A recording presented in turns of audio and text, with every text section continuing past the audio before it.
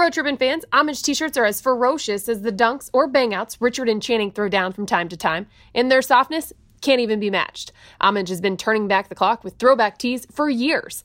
From the NBA to the Ultimate Warrior, you know, the tee that LeBron wore on the plane after leading the Cavs to its first title the city had seen in over 50 years. Well, Homage tells the stories of triumph, individualism, and hustle, preserving the old school and creating new legacies. Go to homage.com, that's HOMAGE, and pay homage with your favorite tee. Be sure to check out the NBA Jam tees and one exclusively made for me and you. Better yet, 3 other tees designed specific to the Road Trippin' fam you'll want to check out. We're Road Trippin' at homage.com.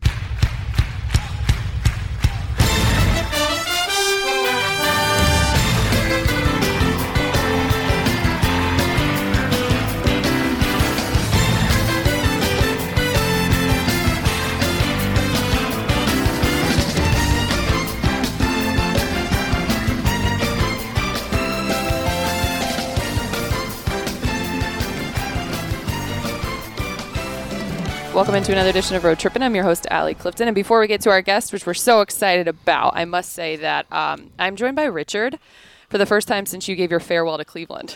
Since you got kicked out of Cleveland. What's going on? Yeah, kicked out of Cleveland.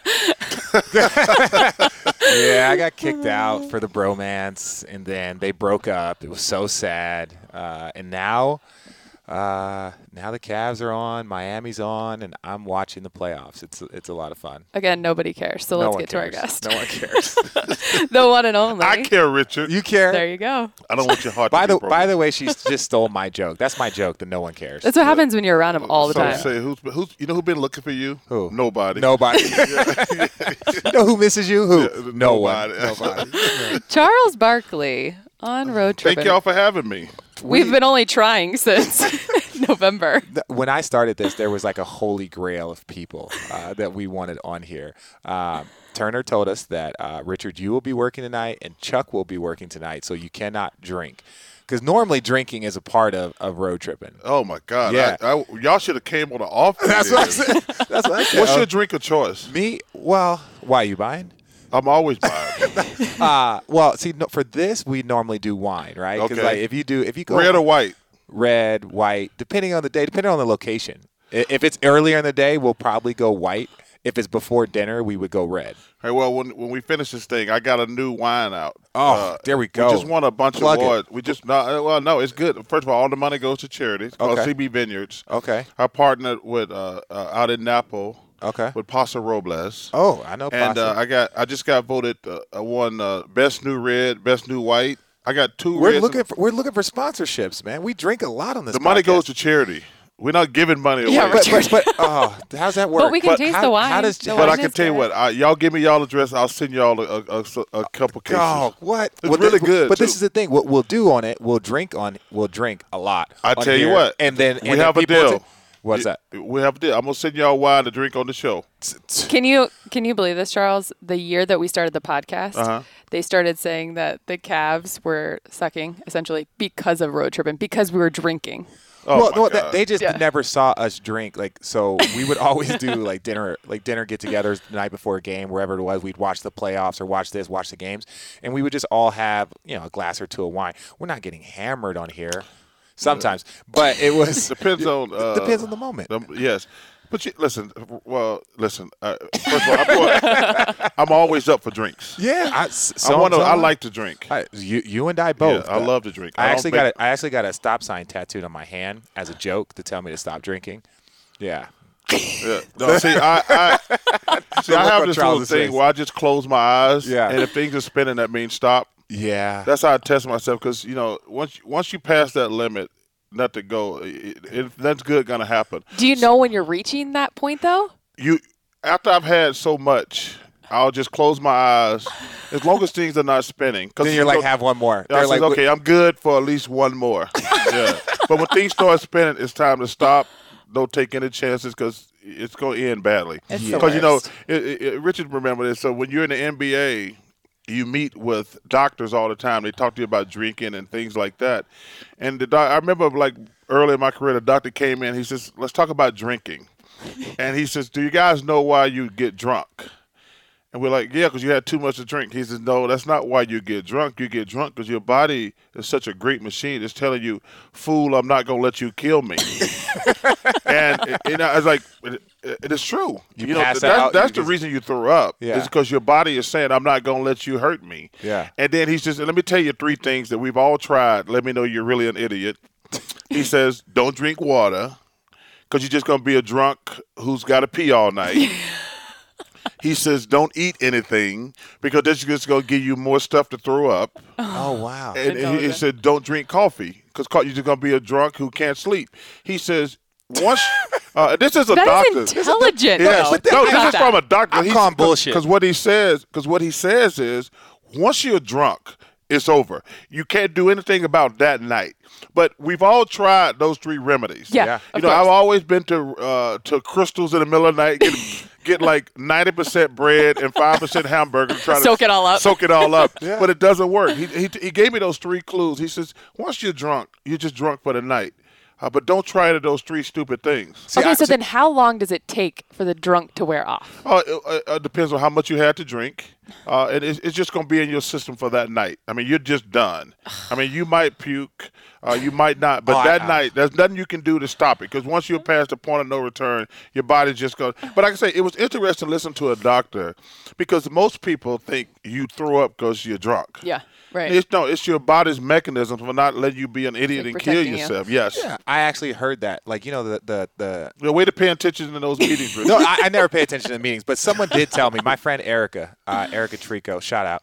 She told me that the reason why sometimes when you hear someone else like gagging, it makes you want to throw up, right? Like just the sound of someone gagging or someone throws up can make you want to throw up. They say it goes back to the tribal days. So like if you were to eat something, we were all to eat something. If one person were to start throwing up, that would mean the food is bad or it's spoiled. So it would be like a chain reaction of people like Tell your your friend Erica, don't ever say anything that's stupid. I was going to say, I feel like that's just being. Stupid.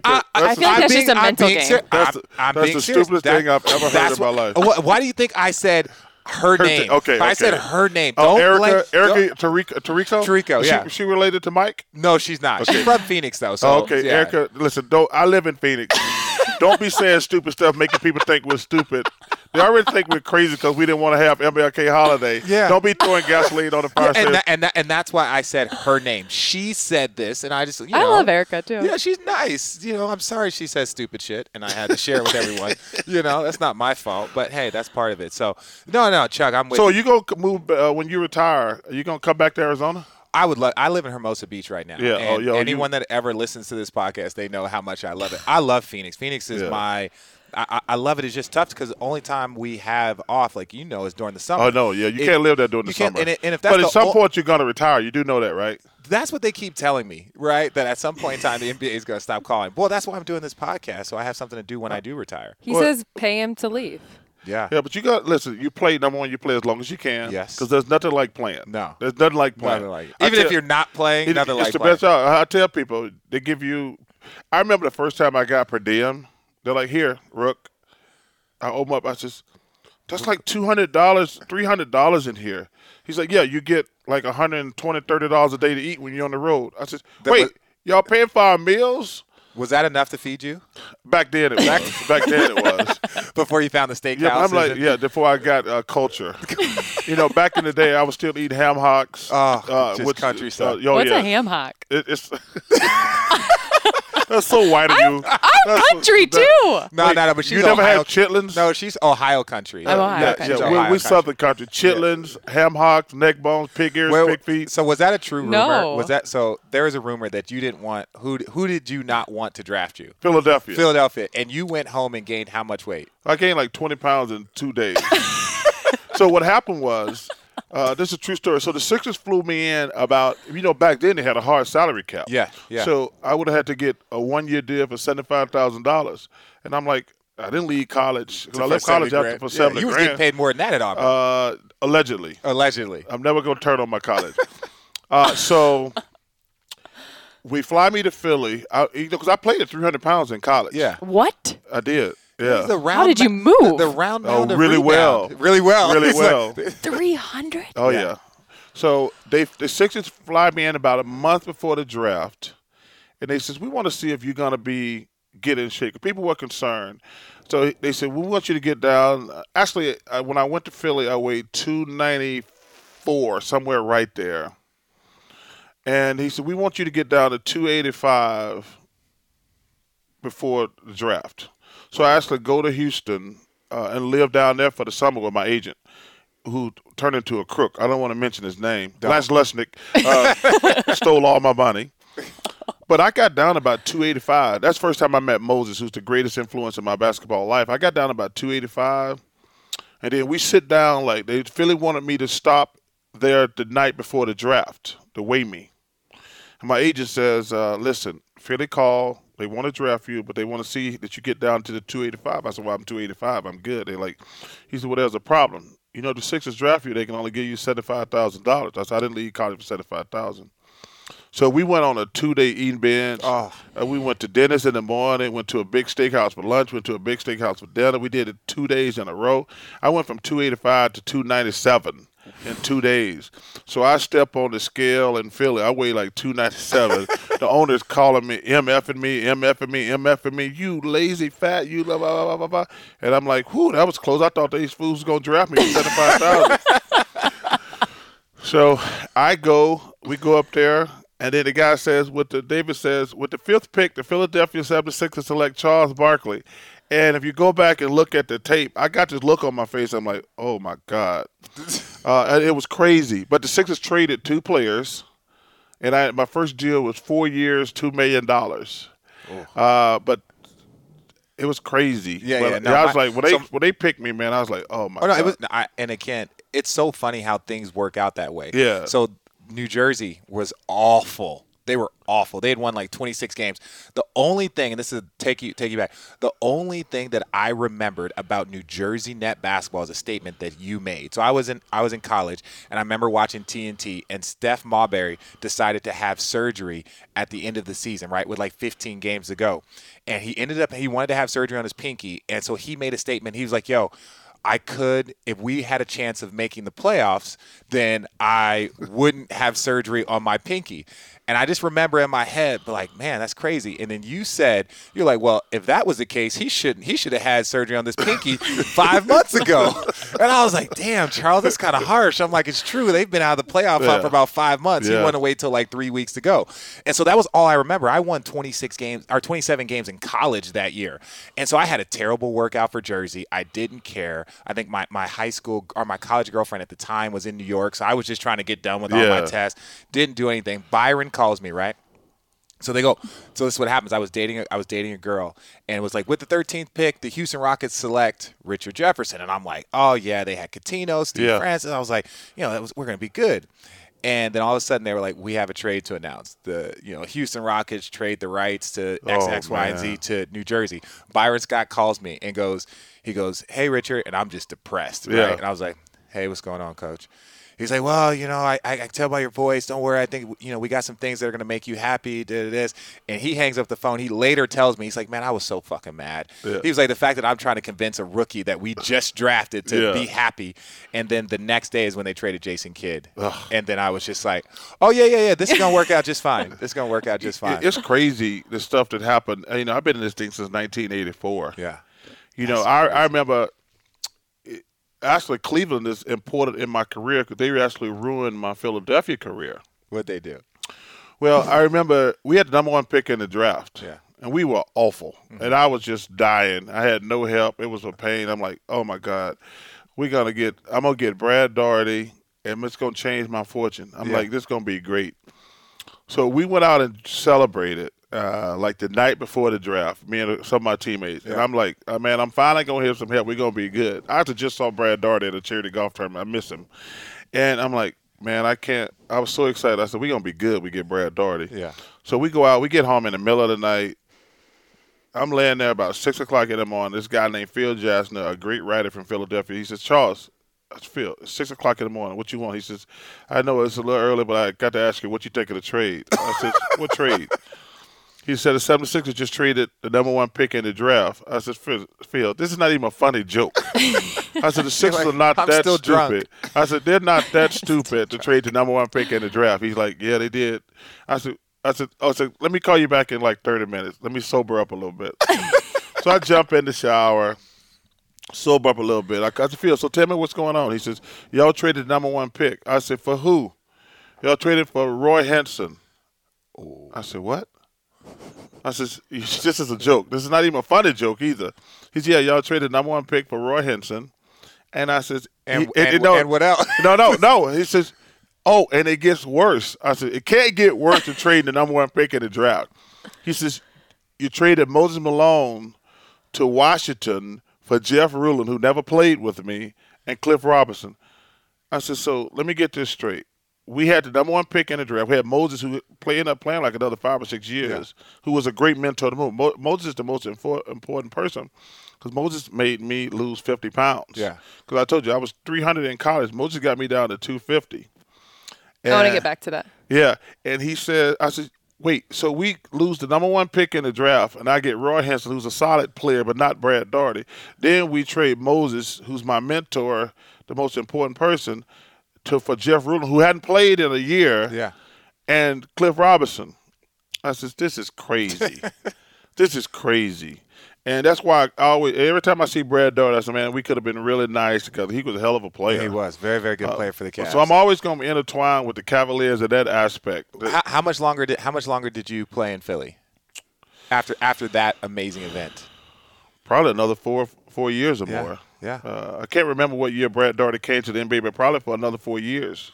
Because I didn't I got traded out of Phoenix in '92. So I played my first 4 years, my first 8 years in Philly. So probably another four years. You wanted to go back to that? Yeah. I want to dive into the influence and the impact of Moses on you. Moses was the most important person because it's so funny, Ali, when I tell you this story. I said, because I wasn't getting to play. And Moses says, I said, Moses, we actually lived in the same building. So I said, Moses, can I come talk to you after practice? He said, sure. He was great. You know, that's the one thing I think a lot of these guys miss in the NBA with drafting these young kids. We had Moses, Dr. J, Maurice Cheeks, Andrew Toney, Bobby Jones, Clint Richardson, Clement Johnson. All these guys were older. So the year disparity was what? Oh, I'm like 21, 22, and they're like 35, 36. Okay. Yeah. They taught me how to dress. They taught me how to save my money. They taught me how to be a professional. They taught me a lot of things. But Moses, I went up there. I said, Moses, why am I not getting to play? And Moses, well, young fella, you're fat and you're lazy. And I'm like, I'm not sure how to take that. And he says, which part, the fat or the lazy part? And he says, Charles, you're only lazy because you're fat. He says, you can't play in the NBA at 300 pounds. Too many games. First of all, the players are too good. Yeah. He says, if you want to be great, he said, I think you got so much talent, but you got to lose some weight. He says, let's start small. He said, lose 10 pounds. Okay, so then I get to 290. And I feel a lot, just working out and eating better. So then he says, so now I'm starting to really, because you can work a lot harder. So now I'm starting to work hard. He said, I need you to lose 10 more pounds. So then I'm at 280. Now I'm actually getting to play. And I'm making a difference. He says, let's get to 270. Yeah, I get to 270. Now I'm getting a lot of playing time. Now I'm almost starting. Then he said, let's get to 260. I get to 260. Now I'm starting. And I'm making a really nice little thing. I get to 250.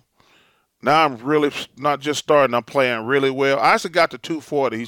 I suppose I don't feel strong and powerful. He says, well, 250 is your weight. Well, especially considering that you're like 6'3". Right? So I'm 6'6", man. So I'm going to go to my You went from 6'4" to 6'6". Did you hear that? You go, I'm 6'6". You know, everybody lies. I've been telling people I've been 6'6". I'm really 6'4.5", but I've been telling people I was 6'6" my whole life.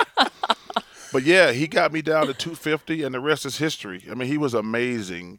I miss him, and they really, I call him Dad for all his life. And, it was not cool, but kind of cool. His family asked me to do the eulogy at his funeral a couple years ago, and it's one of the greatest responsibilities I've ever had. And I was just telling when I was speaking at the funeral, it was really weird too, because the Friday night was the Hall of Fame. The Saturday was the Hall of Fame weekend. So I got a chance to see him, because every time I told him, I said, hey, Dad, how you doing? I love you, right? I saw him that Friday night at the Hall of Fame. And then the induction ceremony was Saturday. And I was going to L.A. to shoot a commercial. So when I landed in L.A., I had 50 911 text from friends. I'm like, oh, something's happened. And as soon as I land, I call. I said, what happened? What's going on? They're like, they found Moses Malone dead this morning. Because I was going to L.A. and he was going to Virginia, where he's from, to do his golf tournament. And I guess he was down. He didn't wake up. So it wasn't painful, thank God. But when I landed in L.A., I was going to shoot a Capital One commercial. And like I say, 911 from a bunch of my friends. They were calling to check on me and see how I was doing. I didn't know anything. That was one of the most toughest days. I told them, I said, hey, we can't shoot today. We need to move this thing to tomorrow. But it was really tough on me. And I'm going to miss that guy because he's great. You made a really, really valid point. You said that I think you were talking about Philly, and this was a couple of years ago when they were really, really struggling, and they had no veteran on their team. Yeah. And they were tanking, and they were trying to get higher picks, and they were trusting the process, and they were doing this. But even the guys that they did have there, they had no veteran there to show them how to be a professional. And that's one of the things. Like for me, I don't like the one and done, which I think is stupid. I think everyone knows, everyone has their own opinion, but it was like, when you go What's your opinion on the one and done? Well, my thing is that I was the 13th pick in the draft. That year was the year that Kwame Brown, Sagana Yap, Tyson Chandler, Eddie Curry, they all came out. Yeah. So I was a little mad because I felt like I probably would have been top 10 had all those high school kids not come out. But with the exception of Tyson Chandler, you've had a better career than all those guys. But my biggest thing about that is that I went to school for 3 years. Yeah. And here I am playing my 17th year. Jason Terry, who I played with, went to school for 4 years, and he's playing 19 years. Don't tell me that if you go to school, it devalues you. It actually prepares you to play in bigger games. It prepares you, in my opinion. Tim Duncan played 4 years. Yeah. And Everybody did. Everybody did. Who's saying that it devalues you? No, they do. They say the longer you stay in school now, as a player, it devalues you. So, like, if you're freshman year, then maybe your sophomore year. From what, skill? No, they said if you stayed in college, you must not be good enough. Be good. That's what the underlying current says. Yeah, and so I'll give a point of this, right? And I've talked about this on here. My Final Four, right? And this was 17 years ago, but my Final Four was on North Carolina. It was Michigan State. Had Jason Richardson, Zach Randolph, Charlie Bell. My team had me, Gilbert Arenas, Luke Walton. Duke had Chris Duhon, Jason Williams, Shane Battier, Carlos Boozer, Mike Dunleavy, and then who was the team? Maryland had Juan Dixon, Steve Blake, Wilcox. So it's like, wait a second. When we had the one and done, the Final Four had 20 pros in it. When you were allowed to go one and done, you had 20 pros, guys that were going to play 10 plus years and be impactful throughout the NBA. But then all of a sudden you make this one and done, and now the Final Four, it just looks, how many pros were in the Final Four this year? Well, I hate one and done. Yeah. I hate it for two reasons. Number one, they're not ready for the NBA.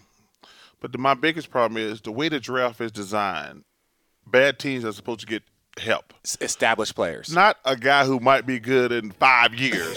I think that's not fair to the fans. Yeah.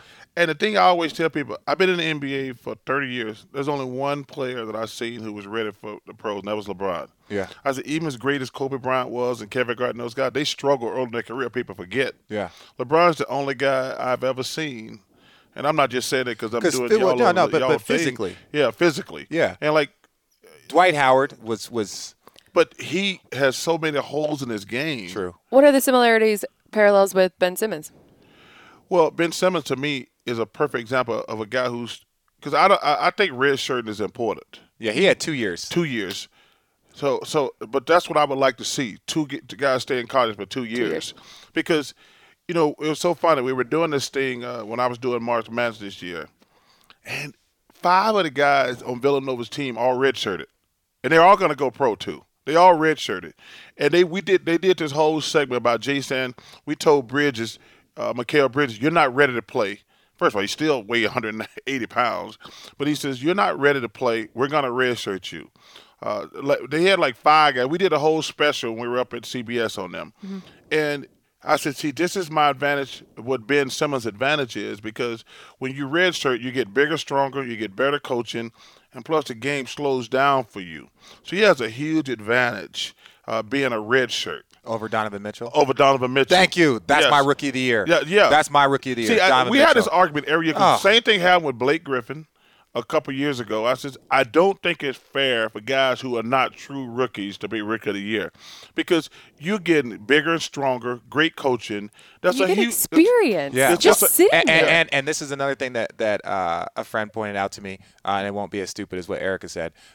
It was Ben Simmons is not going to be a free agent the same year as Donovan Mitchell. Ben Simmons is not getting paid on the first year of a rookie deal. Yeah. So it's like he got paid for a full year, and so with all of that money that you're able to get trainers, you're able to get you're able to do all of these things. Donovan Mitchell did not know who his team and who his coach was going to be until the end of June.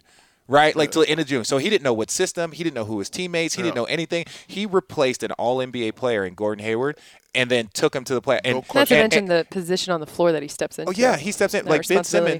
Simmons is amazing. People, it's not like all of a sudden you say, I believe this person be rookie of the year, and the other guy's not good. Yeah. It's just the fact that it's comparable, and this other person had a huge advantage. I agree. That's something, and I think just for a guy like Donovan, I think it would be it's hard to watch him lose a rookie of the year given the year that he's had. And first of all, you have to give Ben has a huge advantage of the players he's playing with. Yeah. Also, I mean, you playing with Joel Embiid, You Dario mentioned Saric, JJ Redick. Yeah. I mean, we did this thing about talking about rookie of the year. I said, okay, who's the second best player on Utah? And Kenny says Gobert. Ernie says, I agree with Gobert. Yeah. And that's well, who's the third best player? And they're like, Jay Crowder. Ricky Rubio, Yeah, I Joe know. Ingles. I know. Oh, Ingles favors. Yeah, but it's a toss-up. Yeah. Like, in Philly, you're like, oh, he got Joel Embiid. He got Saric. He got J.J. Redick. To mention you got Marco Bellinelli, a championship. But now, wait a second. One other key thing, too, is that team is built around Ben Simmons' talent. And they've known what they've had. Yes. And even come the deadline and in the playoff deadline, they go and get Ilyasova. They'll go and get Bellinelli because these guys match who he is. Yes. Well, and so it makes his game easier. And so for Donovan, he is a scoring guard that has to be efficient, that has to make the right plays, that has to fit into that system, that has to make free throws. Nobody at the end picked of the game. Utah to make the playoffs this year. No. And for what he's done, I agree with you. He should be Rookie of the Year. Yeah. I know Ben is going to win it. Yeah. But what Donovan has done has been amazing. And they said that you can't split votes. So for all the people that are talking about the co-rookie of the year, which I think would be the only fair thing to do. I think it would be fair. I mean, we've done that before. Yeah, I was gonna say, you But they can. were saying then you can't split votes. They were saying, like, I was saying now you can't split votes. Back then, you could give half a vote to Jason Kidd, half Yeah, but a the vote to NBA, Brandon. I wish they would step in and just do the right Oh, thing. yeah, instead. they should fix it the same way like, they do hey, the listen, draft. we don't care what the vote is. We're going to give it to both Both of of y'all. you, yeah. It'd be fair, and I It- think everybody would be happy. And I think it's deserving. So because even if you look at him in the playoffs, he hasn't missed a beat. Oh, man, like he's do you know? unbelievable. And that's what I try to tell people. You don't know how hard it is to score 20 points. Oh, my goodness. Every single night in this league with everyone trying to stop you. He's never seen these defenses before. Yeah. He's never seen this. And then to go in the playoffs, I didn't even show up till the second round. In my rookie year, Yeah. my first playoff series, I was non-existent. It took me a minute to understand the intensity Yeah. and the focus. And in the second round, I kind of Caught started understanding, started playing a little bit more intense. Well, you did say something very interesting then. I remember when I first became a star, man, to go out there and have to get 20 points every night, it's like, It's hard. ooh. Yeah. I mean, it is unbelievable. Isn't That's it- why I admire guys who are, there's, first of all, I always tell people, everybody in the NBA can play, but then there's stars, there's all-stars, then there's superstars. I says, to go out there and get 25 points a night, man, what the defense is designed to stop Everything. you. Two people at you. Yeah. In your Yes. mind, what separates a superstar from an all-star? Guys who can do it. Some guys just have good years, and they just real good players. But there's only one or two guys who are superstars. Current, you're saying? Yeah. Right now. LeBron's a superstar. KD's a superstar. James Harden's a superstar. Steph. Steph. Russ? No Uncle one's Silence. listening. No one's listening. No one's listening. Russ has not figured out how to make everybody around him better. That he got to figure that out. Like, he's a hell of a player. Yeah. But he got to learn to make players around him better, because that team should be better. If you give me Carmelo and Paul George and Steven Adams, who I think is probably the most underrated Beast. player in the league. Yeah. I love Paul. Yeah. I love him. Yeah. I love Steve. But that team should be better. Yeah. What's up, Road Trippin' fans? Even though Richard and Channing are no longer with the Cavs, they'll always be looked at as either an old married couple or teammates for life. Uninterrupted and State Farm are getting together to bring you The Sixth Sense, where NBA teammates like Victor Oladipo and Miles Turner show how they get each other like no other, the way RJ and Channing do here on Road Trippin'. Check out the latest episode of The Sixth Sense on youtube.com/uninterrupted, and maybe you can get a teammate off the court that gets you too. This leads me to an interesting topic, and we actually talked about this before. For you in your position right now, how hard is it? Is it hard to... How hard is it? Is it hard? So is it hard? Is it not hard? Okay. To do what you do every night on TV, hold your credibility, but also talk about players and give your honest... Yeah. It's impossible. It's impossible. It's impossible. It is. I mean, I get calls from players and agents and coaches all the time because my credibility is my number one thing. Yep. But you can't. It's impossible to make everybody happy. It's impossible not to be critical at times because people just see what they see. I can't say you didn't see that. That's. To answer your question, it's impossible.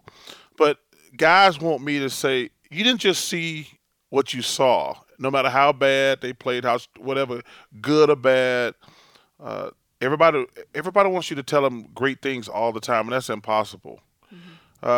It's the comment section in Instagram. I know you're not a social media guy. I do know social media. But I'm just saying, you can on Instagram, you can post a photo, you can have 200 positive comments, and people only focus on the four negative comments. And you're just like, wait a second, you just had 500 positive things said about you. You had 10,000 likes, and then there's 5 people on there. They could be trolling or another. It's like, oh, you suck. I hope you die. And you're like, that's unfortunately not always the case. That's though. not. Yes, it is. There's always. No, but I'm talking about for athletes. You can't athletes. please everybody. No, what I'm saying is there's a lot of instances where it's all negative. That's what I'm saying. Yeah. Social media Well, is such an open platform but for it's that. different for you because you're a woman. There's a double standard when you're a woman. I've seen and heard, because I got a lot of women friends who are in the business, and they've shown me some things. There's a double standard when you're a woman. Guys don't. They're so sexist and just such assholes, to be honest with you. Like, and fans are crazy to a certain degree. They want you to say everything positive about their team. They want you to say everything positive about their favorite player. And if you deviate from that in any way, It's personal. it's personal. And they're going to go at you, especially if you're a woman. And you just like I say, I stay away from that. I eliminate all social media out of my life because because Ernie going to say, Charles, who you picking tonight?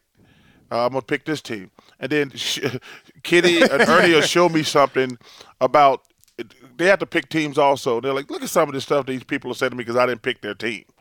Like, we really care about rat's ass who wins. Well, no. I never care. You don't care. I don't care at all. You're just giving an opinion. First of all, I tell people, I just want it to be over. So- I just want to play golf and fish every day.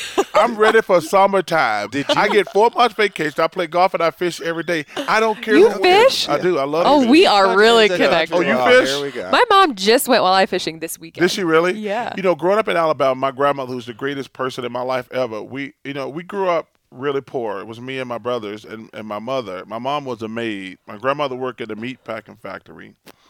So she went fishing pretty much 4 or 5 days a week for us to have extra meat. Oh, wow. We had a lot of fried fish. So good, that though. explains the 300 300. pounds. Yeah, that and the pig we killed every summer. No big deal. Yeah, so growing up, me and my brother, we had to go dumpster diving. We had to go to Birmingham and go dumpster diving. So, like, me and we grew up in the projects. So me and, like, 3 or 4 of the other families, we bought 1 pig a year. So me and the other kids, my grandfather had a pickup truck, and we would drive to Birmingham, which is about 20 minutes, 30 minutes away. And we would go around to every supermarket in town and go dumpster diving to get all the nasty stuff, food. Yeah. to take back to the farm. And we all pooled our money in the neighborhood, and we bought like 3 or 4 pigs a year. And right before winter, we would kill the pig. And have a ton of meat. And we spent like the whole summer dumpster diving, feeding these pigs. And then right before winter, we would kill them. Kill the pig. Yeah. We had a hog farm too. Did you? Yeah, and they would slaughter the pigs. Here we Oh, go. my We had God. baby pigs, Yeah, and then you watch them grow, and then you take them to the fair, and then you slaughter them. Yeah, that's exactly right. That sounds so vicious. It's horrible. Gosh, like some Charlotte Wedge shit over here. we don't use the word slaughter. We just gonna kill them. We're just gonna kill him. Yeah. So it's like, was it humane? It was like, I don't know. No, because if I remember, you shot him in the head, and then you had to hit him with a sledgehammer. So you basically slaughter them. Yes, yes. PETA, please, but then please tag us. Then we would sit them away, and then like a week later, like 40 to 50 little white packets would show up at your house with something, with different what part of the feet, Hey, food. Like I say, tasted good. chitlins, pig ears, pig pig's feet. Yeah. Oh my God, it was unbelievable. Gosh, that's I can't relate to that shit. Fishing is much better. No, I Fish was, is Oh good. man, Fish my is great. grandmother, being from Alabama, we went fishing every weekend. But like I say, main thing, my grandmother, we had just because 2 of my brothers have passed away. I got 1 brother left. My mother and grandmother are both gone. My dad lives in California. But growing up, it was my mom, my grandmother, and my brothers, and we would always struggle to make ends meet. And my grandmother would fishing every day to supplement our food supply. So what kind of fishing do you do now? I do. I hate deep water. Yeah. I'm a lakes and ponds guy. fly Okay. fishing. Yeah. No, I have not been Perch? fly fishing. I've been fly fishing, and that's No, a lot. Walleye? No. Perch, walleye. Bluegill? No. What do you fish? Bass, Oh, bass, okay. trout, Okay. brim, catfish, things yeah. like that. First of all, Can you gut it? Can you cut it? No. Gut it? You can't do all that stuff. I can't do that. I can't do that. Well, you should come to our neck of the raised on a woods. farm? Oh yeah, you are. Yeah. No, I don't do any of that stuff. My dad goes once a year to Canada. They go for a week. Oh, and my they come God. back with like 2,100 bluegill. Oh, but my financial advisor goes to Canada. Him and the guys go to Canada every summer, and they live in the wilderness like animals. They invite me every year. They're Ice like, fishing and shit. No, Yeah. they go up there every summer, and they live in a cabin, like 8 of them. you're on the water at like 4 a.m. And I'm like, When it's no, quiet. we gonna stay at the Ritz. I'll go. I'm not gonna go live in a You cabin. worked really, really, Really hard to be spoiled To rotten. be Yes. Oh, you. Richard. Oh my Oh, God. gosh. No, me and my wife got into an argument, a really bad one, a really, really bad one, because Should you be telling this? yeah, I don't care. Okay. So she gets mad at our Packers. So obviously we didn't make the playoffs in Denver, and so she got mad at the people that were packing. It was like, oh, don't worry. She's like, hey, can you just unpack your or can you just pack up your clothes? And I was like, no. And she was like, why not? Just pack your clothes. Like, don't worry, I'll do the rest of the house. You just pack your clothes. I'm like, no, I'm not going to pack. And she was just like, why are you being so spoiled? Like, just pack. And I was like, You earned the right to be spoiled. Thank you, Charles. Like, as someone that You running up and down the court all these years. yeah, and that's what I said. I was like, no. And she was like, look, okay, you go to LA and I'll do this. And I was like, or you can go to LA and I'll stay here and do this. And she was like, well, what are you just gonna pay somebody to do this? Yeah. Yes. Yeah. Yes. I'm gonna pay someone to do this. I've been doing this for years. The least amount of stress. They're gonna do it better. Yes. Yes. Yeah. You're gonna pay, they're gonna do it better. You're gonna have to pay a premium, but if you don't have to do it, that's Yeah. worth every dollar you can afford. I try to do as little as possible. God, this is a man. earned the right. This is a man that I've understands. earned the right to chill out. Thank you. I feel like, Richard, when you get into broadcasting, it's kind of along the lines that you're going to be like Chuck. Oh, 100%. This has been I one really of my, do. but that's why I'm trying to pick his brain as much as possible. I want to go back to when you talked about how impossible it is. Again, I grew up watching you. Like one of my first finals memories is you versus MJ. Because He always brags about your commercials together. yeah, too. yeah. So yeah, because that was a highlight of my thing. I had a couple of Nike commercials with Chuck. No one cares because this was before YouTube. But if you guys go really, really deep in there, you're going to see that. I used to be able to do a little bit, but your relationship with Michael, being on Bron's team when Bron got a little on the sensitive side and got a little frustrated and started throwing some shots and. Like, that's the part that, like, you are so well respected from older players to younger players. You were a generational talent. You know, we're going to get into your Nike commercial, like, I'm not a role model. But, like, how does that impact you, like personally? Like when it's like, well, me and Michael aren't friends anymore because of that. Yeah. That was tough. Yeah. For a guy who I loved like a brother and felt like a brother, who we were together for a lot of years. But I was asked a question about his GM skills. yeah. And I said, Who he just hired a new one, Mitch Kupchak from the Lakers. yes, but this is way back. Yeah. And this is a guy who we were really, really close. Yeah. And I was asking a question. I said, he's never going to be successful as a GM as long as he's hired his friends. I said, you can't hire your friends because your friends are never going to be honest with you. Yeah. Because they want the private jet. They want you to always pick up the check. So you need to have people around you who are going to be honest with you. And I said that, and I stick by that. And he went ballistic. Yeah. And we haven't spoken in a lot of years, and that's unfortunate. I miss him. I love him. I wish him nothing but the best. But, Richard, you got to do your job. Yeah. Because I can't get on – like if I get on TV and says he's done a great job as GM, you're going to be like, he has? Yeah. Then it affects your credibility and affects Yes. your ability to make money. I have a question, though. After all the years, how can something like that? Players are sensitive. People are Very. sensitive. Very sensitive. You work with Yeah. Braun. You work with Kevin. You work But with I just feel Kyrie, like you work had with- such an awesome like that you guys haven't been able to. No, because I'm not sure what he wants. I can't. I stick by what I said. That has nothing to do with our friendship either. That was my job. And even like LeBron, who, and I've said this before, I think LeBron James' story is the greatest thing ever happened in sports history. For an 18-year-old kid to come into the NBA, be that good, and then become great, never get in a stitch of trouble in today's world. I think it's one of the greatest stories for a guy to be as great as he is as a player, to go from 18 to now and never even sniffed. I mean, the only thing people ever got mad about Bron was the decision. I think it's one of the greatest, if not the greatest story in sports history. And I got mad at him for talking about he needs some help. I said, wait, you got Kyrie, you got Kevin Love, Richard Jefferson. Yeah, you got all these guys, and you talking about you don't have enough help. I said, you want all the good players? Because he has to take some responsibility for starting this super team thing. He has to. Richard has a different opinion. Well, he can. That's the good thing about opinions. Yeah, okay. Super team, fine. But would you compare what Bron did to what KD did? Yes. How can you do that? Yeah, because this is what I'm saying. What was Miami's record prior to the year before Bron showed up? Yeah, when you get all the great players together and y'all conspire. Wait, that's like you, Pippen, Clyde Drexler. We were old, like 75 years old. But that's fine. And we got traded, number one. Oh, no, to trade? Oh, okay, so we got trade. traded. Okay, so the buddy deal. Let's the put buddy deal's different. So the buddy deal of Pau Gasol and Jerry West going to L.A., or the buddy deal of Kevin McHale sending KG to Boston.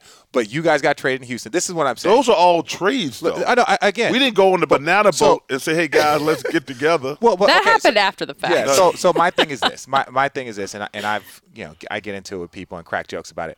The only difference is that team wasn't successful. Like Kevin Durant, who to me is the second best player on the planet. And to have him go and join a 73-win team that already won a championship. But it's not the criticism. I'm just saying those two types of super teams are different. That'd be like LeBron not going to Cleveland or not going to Miami, but LeBron going and joining the Big Three in Boston.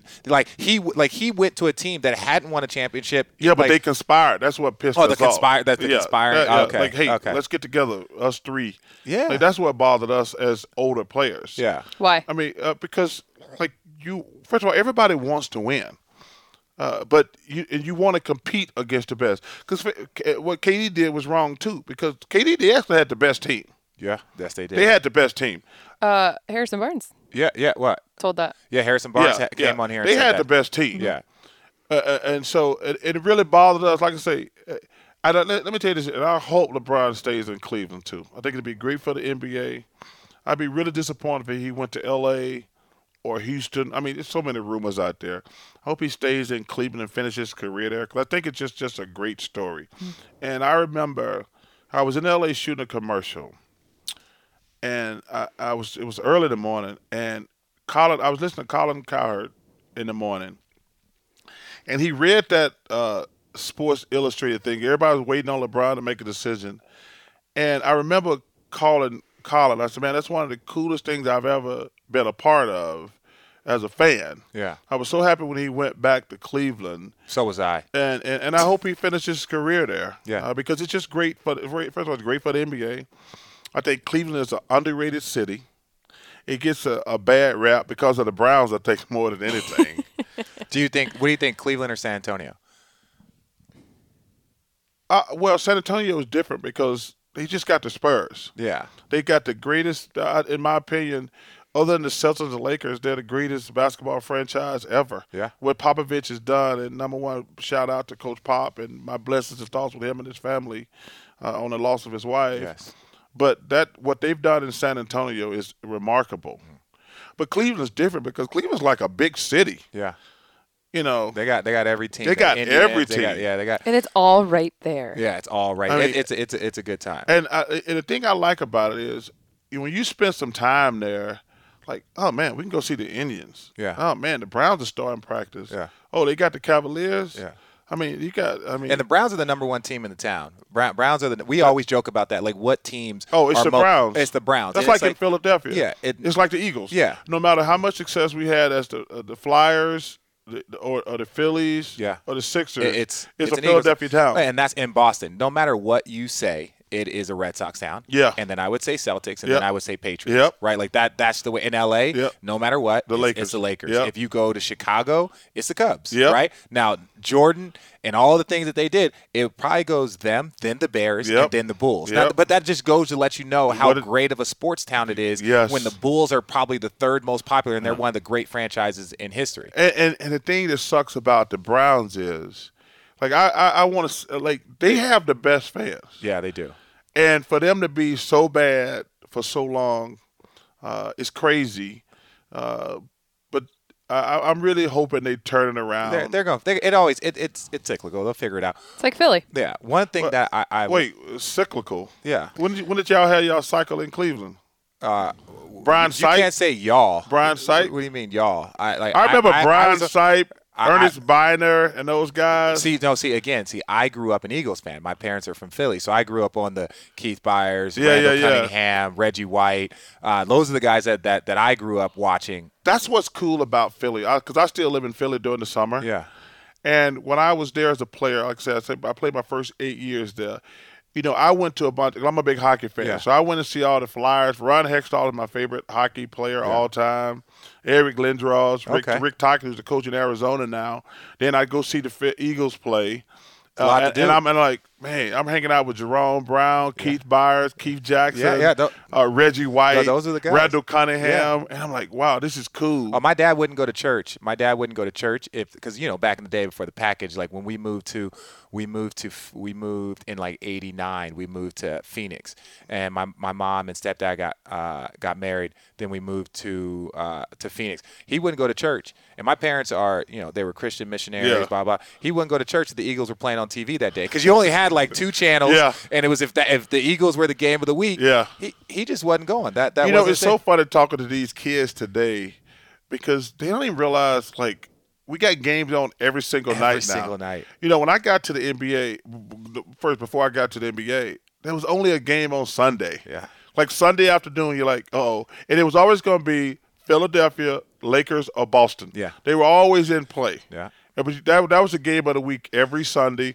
The finals were tape delayed. Oh yeah. I mean, but What? now, The finals. It was bad. That's what they were talking about. Like Magic and what Larry helped change it around. Jordan took it to another level. Yeah, the two most important people in NBA history. No disrespect to all the great old players who are amazing and open up a lot of doors for us, but Bird and Magic saved the NBA. Yeah. Because it was thought of as a drug-infested bunch of crazy black guys, and Bird and Magic, they're like Arnold and Jack in golf. And That then Tiger rivalry. took it to another level. Michael Jordan took it to another level. But Magic Johnson and Larry Bird single-handedly saved the NBA and made it what it is today. Michael took it to another level, obviously. But you look at golf, Jack and Arnie, they carried that baton for the whole. Then Tiger took it to a whole nother level. Yeah, no.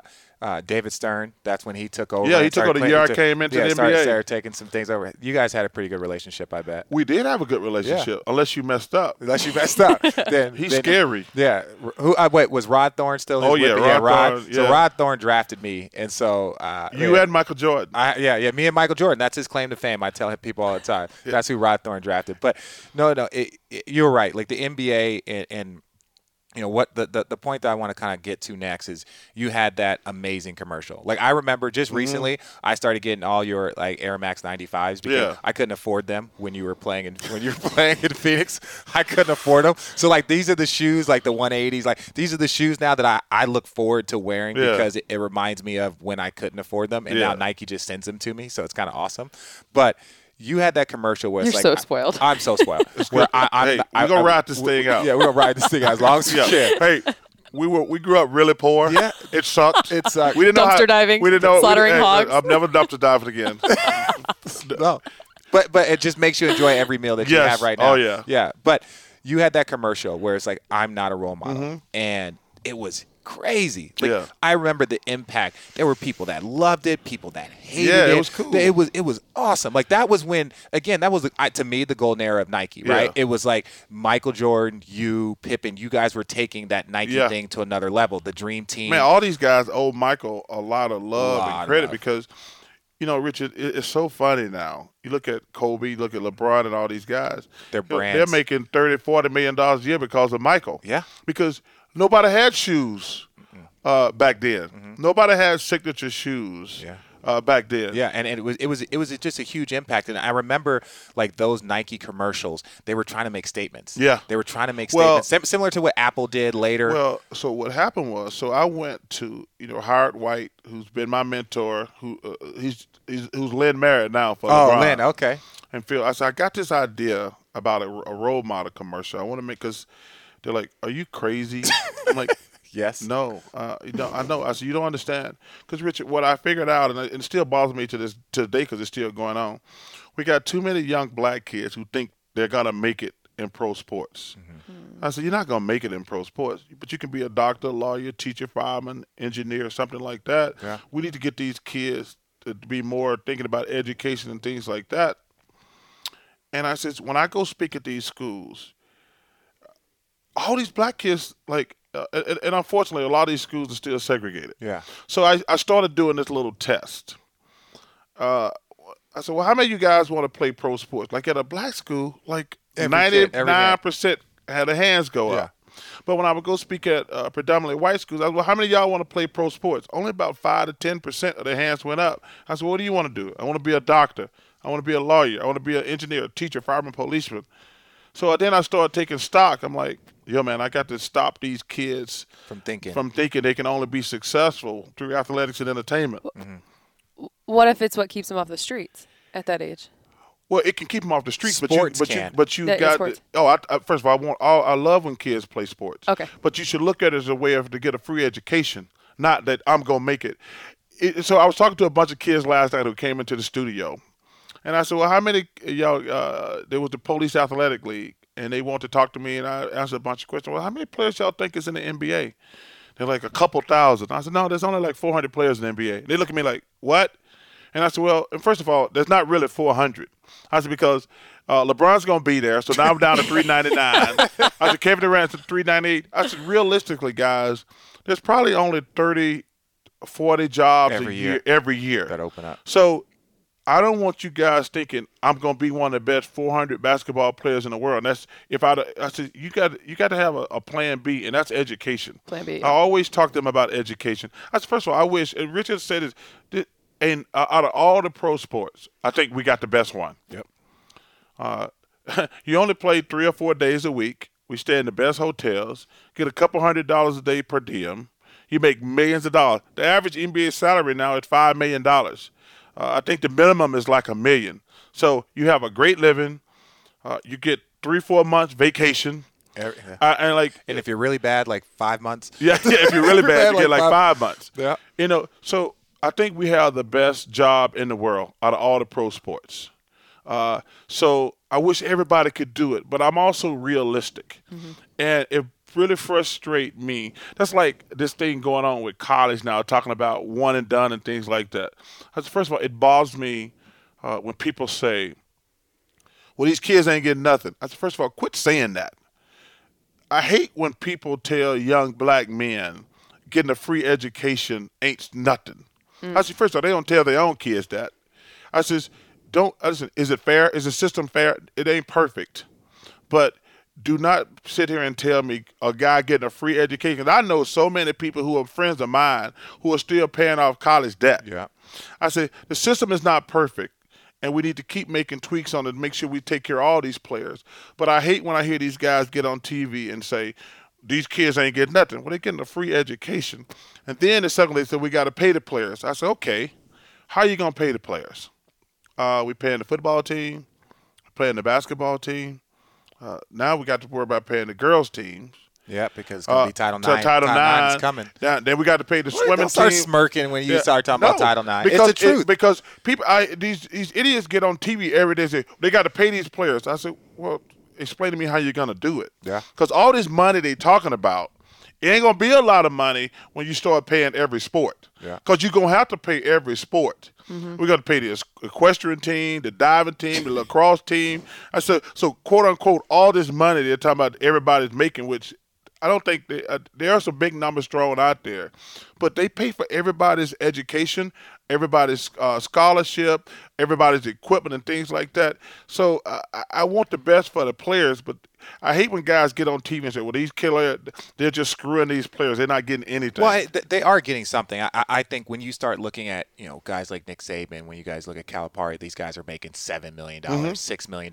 That's when you just start looking around. It's like, wait a second, these coaches are making this amount of money. Yes. The schools are making tons of money. Yes. They're selling jerseys with these kids' names on. Arizona, what they did is they stopped selling jerseys with particular numbers, and they just started selling jerseys with the particular year that the calendar year was on. So it was like the jersey would be Arizona, and then it'd be 18 on the back. Well, right? I think that's no fun though. No, it is no fun. But see, that brings up another problem. So it's funny you said it, Ali, because we had this conversation a lot, especially when I'm doing March Madness, and the guy says, "Well, why don't they let players just sell their own individual thing?" I said, "That's a great theory. You're just wrong." And I said, let me tell you why you're wrong. I said, that's great if you're a star. Yeah, it's great. But let me tell you something. And then you start wanting to go to the market that's biggest. No. But I'm talking just in college. Yeah. Listen, if I'm a big, fat, ugly offensive lineman, and the quarterback and the running back, who I do all the work for, are making an extra $500,000 or $600,000 on their jersey, and I don't get a dime of it, you think there's going to be some resentment in the locker room? Because nobody's buying the offensive lineman's jersey. Yeah. They're going to buy the quarterback and the running back's jersey. And like I say, that's not smart. If I'm a defensive lineman, I'm like, wait a minute.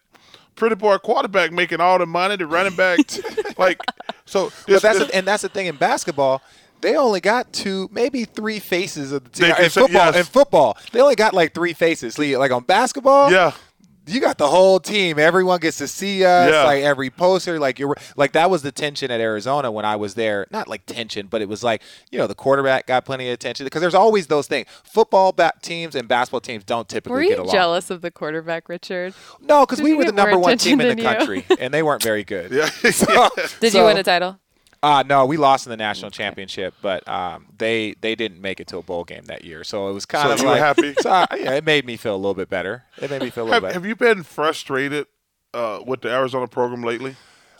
It's funny you say that. I just went there and I talked to Sean Miller. I was just on campus. Lute Olson, who I love, who is like everyone's grandfather. He just got a statue.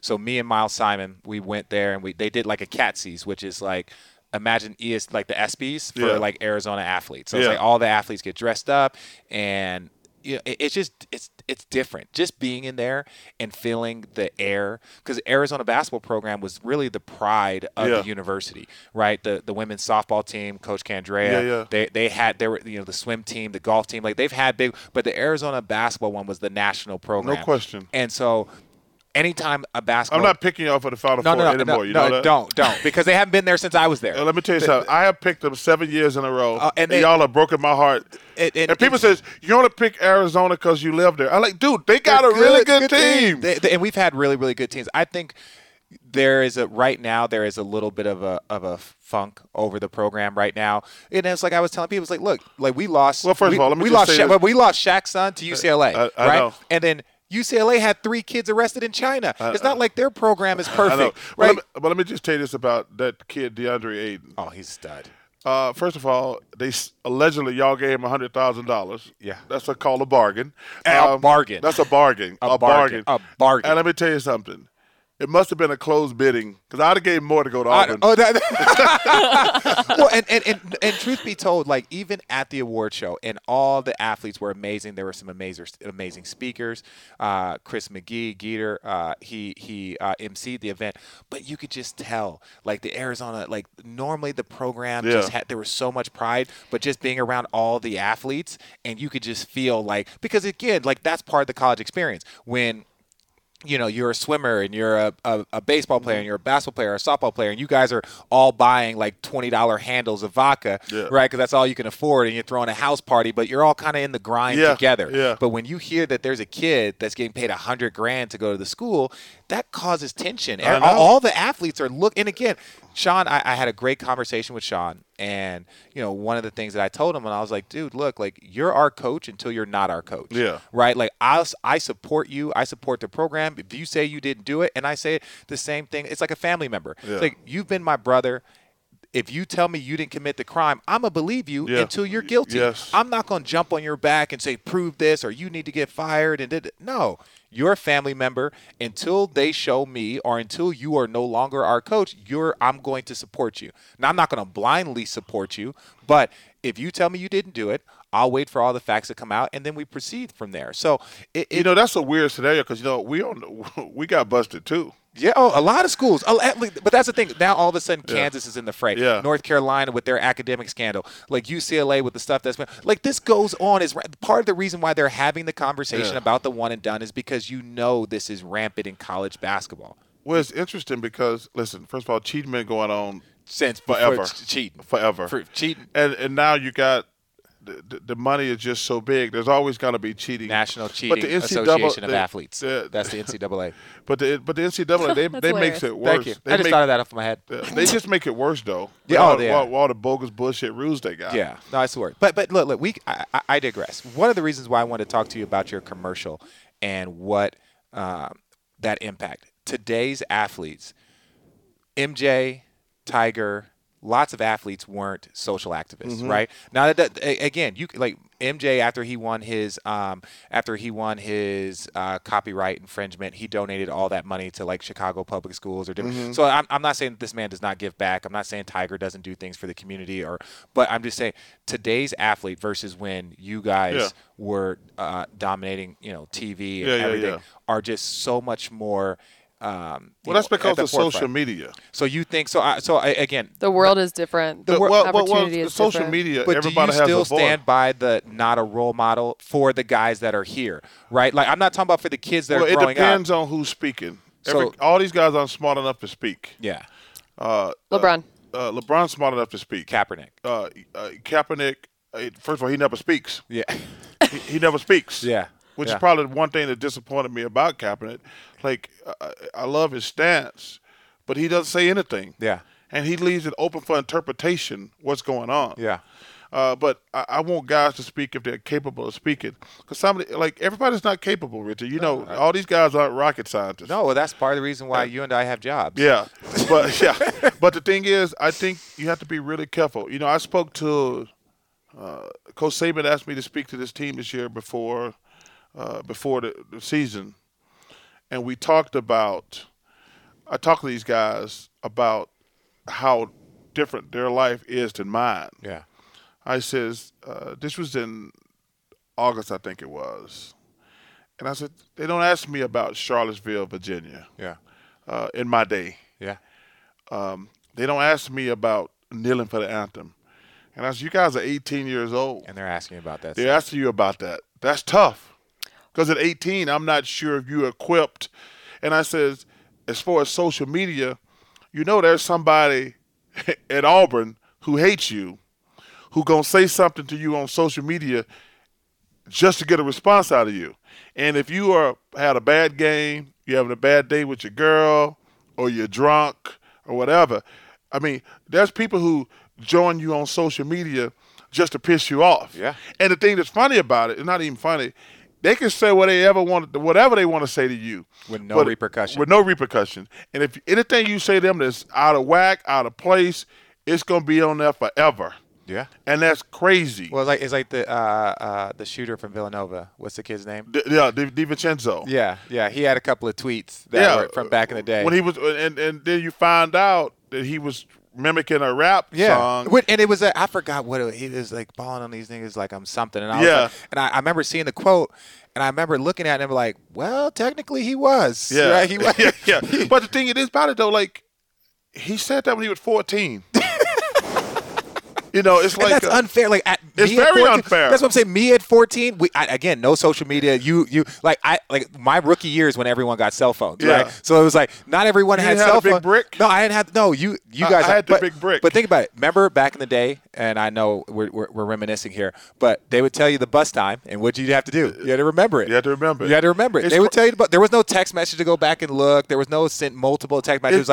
It's that's why I was saying earlier. You have to really be. It's different for these guys now. Like, you can portray any thought in your head, good or bad. Yeah. And that's dangerous because some of these guys, you might be mad or you might be just not bright. Because you got to understand, a lot of these guys, they're 18 years old. Yeah. And your first thought, you're not sure what your first thought is. And you're like, Herm Edwards, who I really admire and respect, always says, don't push sin. Don't push sin. Don't push sin. If you have to think about it, if you think about it longer than 3 seconds. So I don't have social media either. Yeah. And okay. So I use Road Tripping. I have my Snapchat, RJeff24. Follow me. But I have Road Tripping, Twitter, and Instagram. Let me ask you this here. Tell me. That's actually funny that you said it like that. Because I always say, what kind of loser follows somebody? Well, now, but like who wakes up in the morning and say, "Hey, I wonder what Richard Jefferson." You know what's even crazier? That people tie the Cavs 2016 championship to Richard's Snapchat. 100%. They think I was all that my fault. saved it did. Cleveland. This now let me explain what's to you. crazy. Now, let me show you the difference. Let me show you the difference. You try to be dumb like my daughter. No, listen to me. I'm gonna tell you my daughter. My daughter. Will you listen to what I'm trying to say? I know, but I want to tell you about my daughter. See, this how dumb I love my daughter. So my daughter went to Villanova. Okay. I'm so proud of her. She's my only kid. I love her more than anything in the world. So a couple years ago, she went to Villanova undergrad and just graduated from Columbia School of Journalism. Okay. So I'm at the Final Four a couple years ago. She says, Dad, I want to come to the Final Four. I said, of course you can come. Just tell me what you need. Yeah. Then she comes. She says, Dad, I changed my mind. I said, why'd you change your mind? He says, I don't want to jinx the team. I says, wait a minute. You went to Villanova undergrad and Columbia grad school, and you're dumb enough to think that you at the game, you can jinx the team. Jinx the team. Hey, so she didn't sorry come. For caring. She didn't come. So this year, she says, Dad, I want to go. What do you think? I says, Christiana, Villanova and Columbia, come to the game if you want to come. Be smarter than that. Yeah. So she comes down, and she's so excited they win the national championship. But this notion that what you're wearing and other stuff like that. I'm not a lucky guy. I'm not one of those. I'm not one of those people. Only thing I was saying is that what I did on my social media, it wasn't me. I wasn't really posting pictures of food and shit. All I did was show our group of guys cracking jokes on the bus. Our group of instead of ESPN getting the walk-in of what everyone's wearing, me and Channing, I would be Snapchatting as Braun would be walking on the bus, and we'd be making fun of the shit that he was wearing, like the matching suits that everyone was wearing. Yeah. When he had to dress like the Cubs player. Yeah, when he had to dress like a Cubs player. So it was like, again, everyone's seeing this content before ESPN does. Because it's like we're on the bus, so there's no cameras there. They don't get you until you get to the arena. So that's all I was doing. I was showing like behind the scenes of us fucking around, us like going to dinners, us hanging out in between rounds. So that's all I was showing. I wasn't really. That had something to do with y'all winning? 100%. It changed the narrative. Right? Everyone thought we hated each other. And then all of a sudden, everyone did. And even still, there's always that tension around LeBron's team and his teammates and how he gets along with Kevin. But he has to take some, like this year when I called him a drama queen. Yeah. he never diffuses it. No, he likes it. He likes it. I'm gonna tell you. Let me tell you. Bron is one of those people that, and I love. Like again, that is my big little brother. I love the kid to death, and he is as good of a leader as you want. So let me say that. But now he likes it. I know. He loves poking the bear, like this, like the Phil Jackson stuff and the posse stuff. He doesn't diffuse things. He doesn't just. No, he's just like, oh, okay, this is what you guys want to do. And honestly, partly in my belief is that the game is so easy, and this is all he's ever known is attention and drama and focus. So it's like if he was Tim Duncan and just played basketball and went home, he'd lose his brain. He would lose. That's what people live for, though. No, but I'm just saying, Bron. So why should he be any different? But I'm just saying, Tim Duncan can go home after a basketball game and not care about anything else. Bron is wired different. Yeah, like he can diffuse some of the tension. Like, but that's not. He's gonna get But I'm saying he likes it. Yeah. But he would cut down on a lot of drama in his life because first of all, people are going to talk to him anyway just because he's the best basketball player in the world. He makes stuff – he could cut down on the noise. Do you think it's really drama to him, though? He just when you have to talk about stuff all the time that's BS, is yes. Yeah. Yes. Anytime you have to respond to something, it takes time away from some good you could be doing or fun you could be doing. He doesn't even spend that much on it though. No, but it's not that. It's more of just saying that like there are like again doing the not to compare the two too much, but like Tim can go play basketball, talk for reporters for 2 minutes, and go home and be the happiest person in the world. Sometimes there are guys that kind of thrive in a little bit of chaos, right? They like a little bit of tension. Because it's going to be over at some point. Yeah, and as long as it's not. Who he reminds me of? Floyd Mayweather. Oh yeah, like who's retired 12 times, and now he's like that's Richard. Richard's retired 12 times. But then and Floyd says, "I'm coming back as an MMA guy." I'm like Floyd. You get murdered. You get murdered in there. It ends for everybody. That's the thing, though. For Bron, it's not going to end. It is going to end. Oh, basketball. Basketball. Yeah. But he's bigger than basketball. No. What? No. What? No. What? Well, it's not so much. Hey, all the other stuff is just window dressing. When you're not LeBron James anymore, no matter who you are, Dan Marino, Peyton Manning, it ends for everybody. What happens when he goes in the front office? It won't be the same. It won't be the same. Like you see won't be MJ, the same. like MJ. Yeah, even MJ. You look at it like MJ. It's like. When's the last time you talked about Michael Jordan? Yeah, and he's the greatest ever. Like I say, Wayne Gretzky, who's the greatest ever. Like when you're not that guy, you're just another guy. That's why I told him earlier. You play as long as you want to, as long as you can, because that's the greatest time in your life. But once it's over, that's right. It's like, oh shit. Oh, but that's why there's the depression that goes on. But I feel like Bron does such a good job of like being more than again. Like all the other stuff is great, but it ain't gonna ever be the same as being LeBron James. I could be the number one. Are you saying that you only appreciate him because of? No, not saying that. We're just saying. This is what we're saying. We could become the number one podcast in the fucking world. It does not compare to putting on a jersey, running up and down, and loving that. The thing that you started doing at 6 years old. How does that make you feel? How does that make you feel? It sucks. It's over. It sucks. There's nothing. No matter what LeBron does in his life, and he's going to go back, he's going to make a lot of money, he's going to do TV, all this other stuff. That time when he gave the city of Cleveland that parade, ain't nothing he going to do in life. So I just saw Michael. It was epic. I just saw Michael Jordan. They had the list. Like he just made he went like $1 billion. $1.5 billion. Yeah. He made like $400 million last year. He's just another rich guy. It ain't the same when he was like, everybody in the world is watching me play basketball, and I'm the best at it. Ain't nothing can fulfill that. Nope. And like I say, that's gone now. Like he's just a guy, and that's not a negative. Now. Right. He's a guy with $1 billion, which is pretty damn cool. I like that. I like that. But I guarantee you, ain't nothing like that shot he hit against Utah.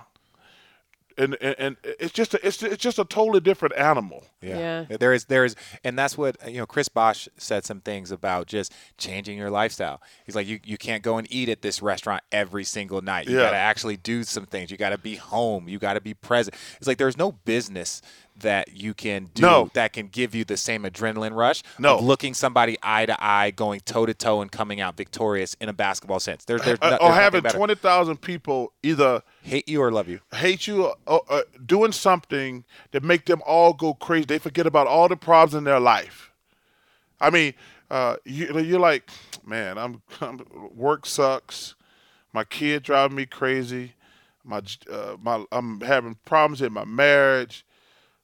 Man, the Cavaliers won tonight, lifted my spirits even for a few minutes. To have that power and ability is a cool thing. And at some point, that's going to be gone. It ends for everybody. Yeah. Yeah, they say athletes die twice. Yes. Right?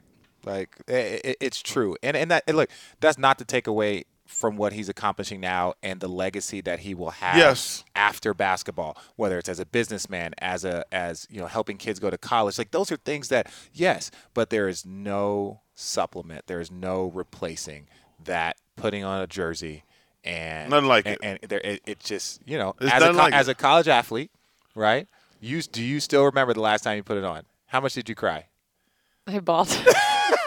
I did. Yeah, you bought. And let me tell you something. And you see, I probably played 1, maybe 2 years too long because I was trying to have one more good year. You don't have good years when I feel like this is you right now. Yeah. Thanks. I feel like you're at this point of your career. Yeah. But you have to accept the fact, shit, I can't play anymore. And it's a humbling experience.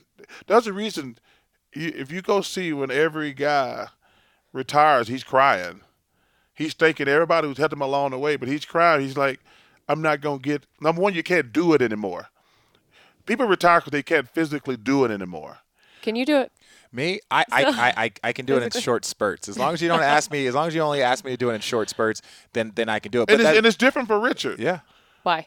What do you mean? I wasn't because a Michael Jordan drop like that. Michael Jordan for the Wizards. That wasn't Michael Jordan. No. Yeah.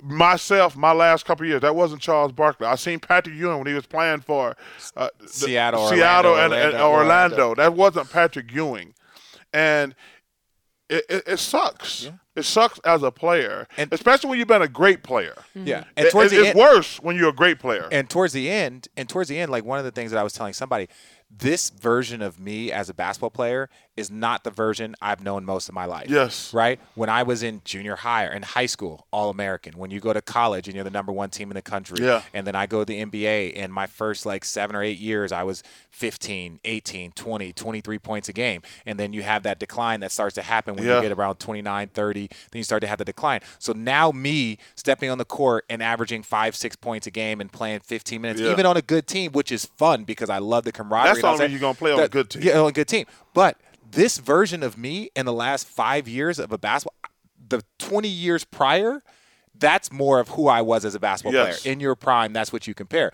So me stepping on a court today and scoring 5 points or maybe getting the double digits and feeling good about myself, I had stretches of 20 games in a row of double digits, 30 games in a row. Like, there's nothing like Bron's 700 or whatever he is. But it's just like you had moments. Yeah. And the thing that drives me crazy, like sometimes, like in my last couple years in Houston, I'd just be sitting there and like, this guy can't fucking play dead. And he's kicking my ass. Yeah. It's such a, it's humbling. It's humbling. You're like, this guy can't play. And he's kicking my ass. Yeah. And you don't even want to talk about the money component. And you're like, they paid who? How much? Yeah. Like, Doug, when I was a rookie, I was better than him as a rookie, and he's in his 10th year. Wait, he got $200 million?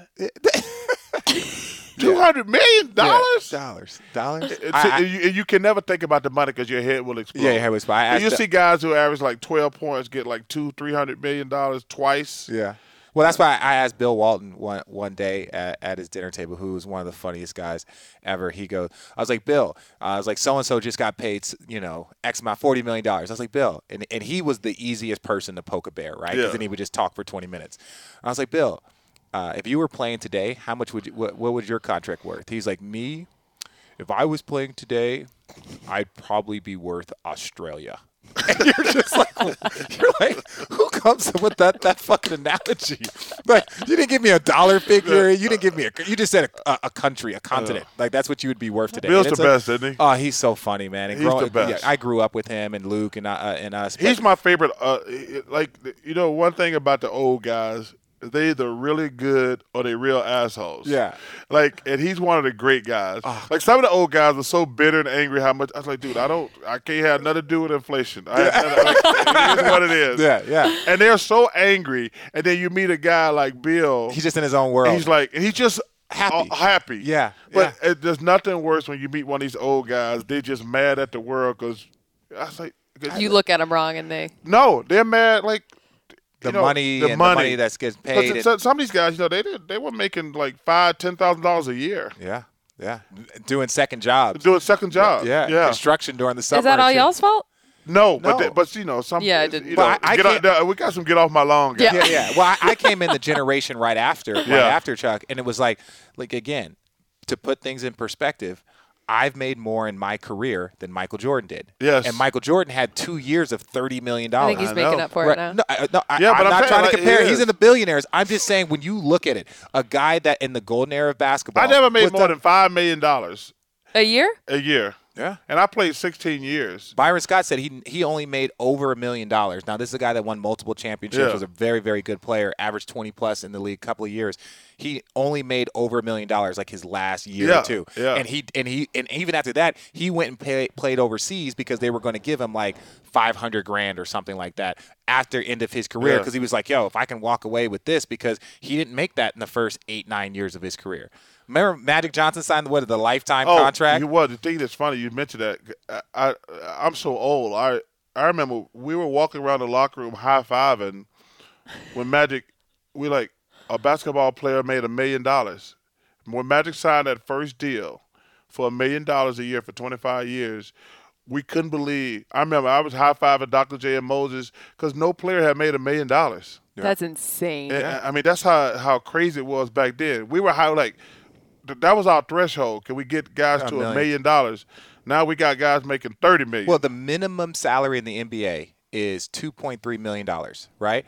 And I'm like, people are like, retired. I'm like, dude, it's $2.3 million. I know. Where else can I go and do this? I can sit here, maybe play a little bit, be a good veteran presence to guys, or I can go sit at home and not make $2.3 million. And first of all, I can't wait for our listeners. Well, I'm just. a fact. I say it's. I'm not saying it like.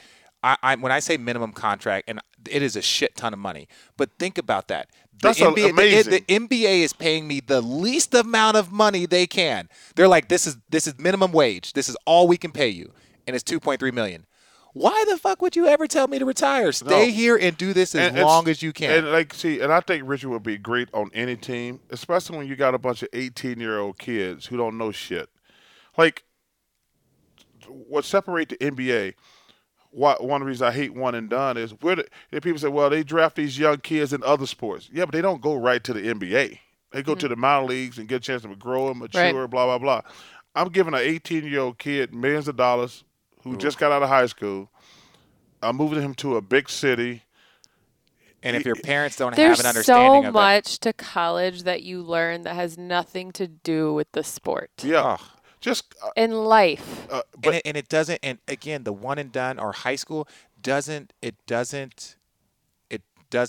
guarantee longevity. Like I said, I went to school for 3 years. Jason Terry, Tim Duncan, a lot of these guys went to school 3-4 years. It's just the agents are just scumbags. Yeah. They're trying to get to the second contract faster. Yeah, faster. But people don't forget, you don't make a lot of money on your first contract. But if you don't have the wherewithal to understand all the work and that's my thing. And again, not to go get off my lawn with the millennials, and we'll kind of cut it on this point, is that when you have a kid that is the best player in his high school, best player in the country, one of the top 10 players in the country, right? He gets everything. Everyone hands it to him. Yeah. Then he shows up at a college. It could let it be UCLA or Kentucky, and he is the man, right? Top 5 player, X, Y, and Z, guaranteed top 10 pick, and they just give him all. They're not coaching him. He's in school for for a semester, so they give it all to him. And then he shows up at one of the worst franchises in the NBA, and he's 19 years old. And then they're like, "What do you want? What do you need? Your face is on the billboard. You're this. You're everything." And you're 19 years old. You don't know how to work yet. You don't have a great work ethic. You don't have a great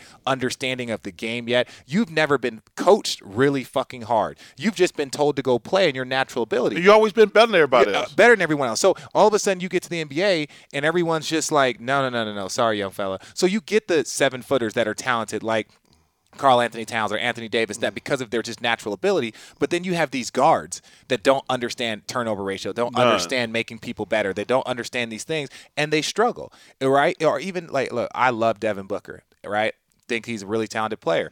But he's just scoring a lot of points on a really bad team, and the team's never getting better. Do you know, it's so funny you mentioned that because I live in Phoenix. They're like, what do you think of Booker? I says, I think he got a chance of being a good player. They're like, he's not a good player yet? I says, no. I can't judge players on bad teams. Well, when your team is fouling, is fouling to help you get to 70, to me, like that, again, you're promoting negative things. You're like, as a franchise, if I was the owner of the franchise, if I was a GM, I would have been pissed off. Don't fucking foul, right? Don't fucking foul so that he can go get more free throws in a game that's already over. But people don't understand, Richard, it's totally different getting good numbers on a good team than getting good numbers on a bad team.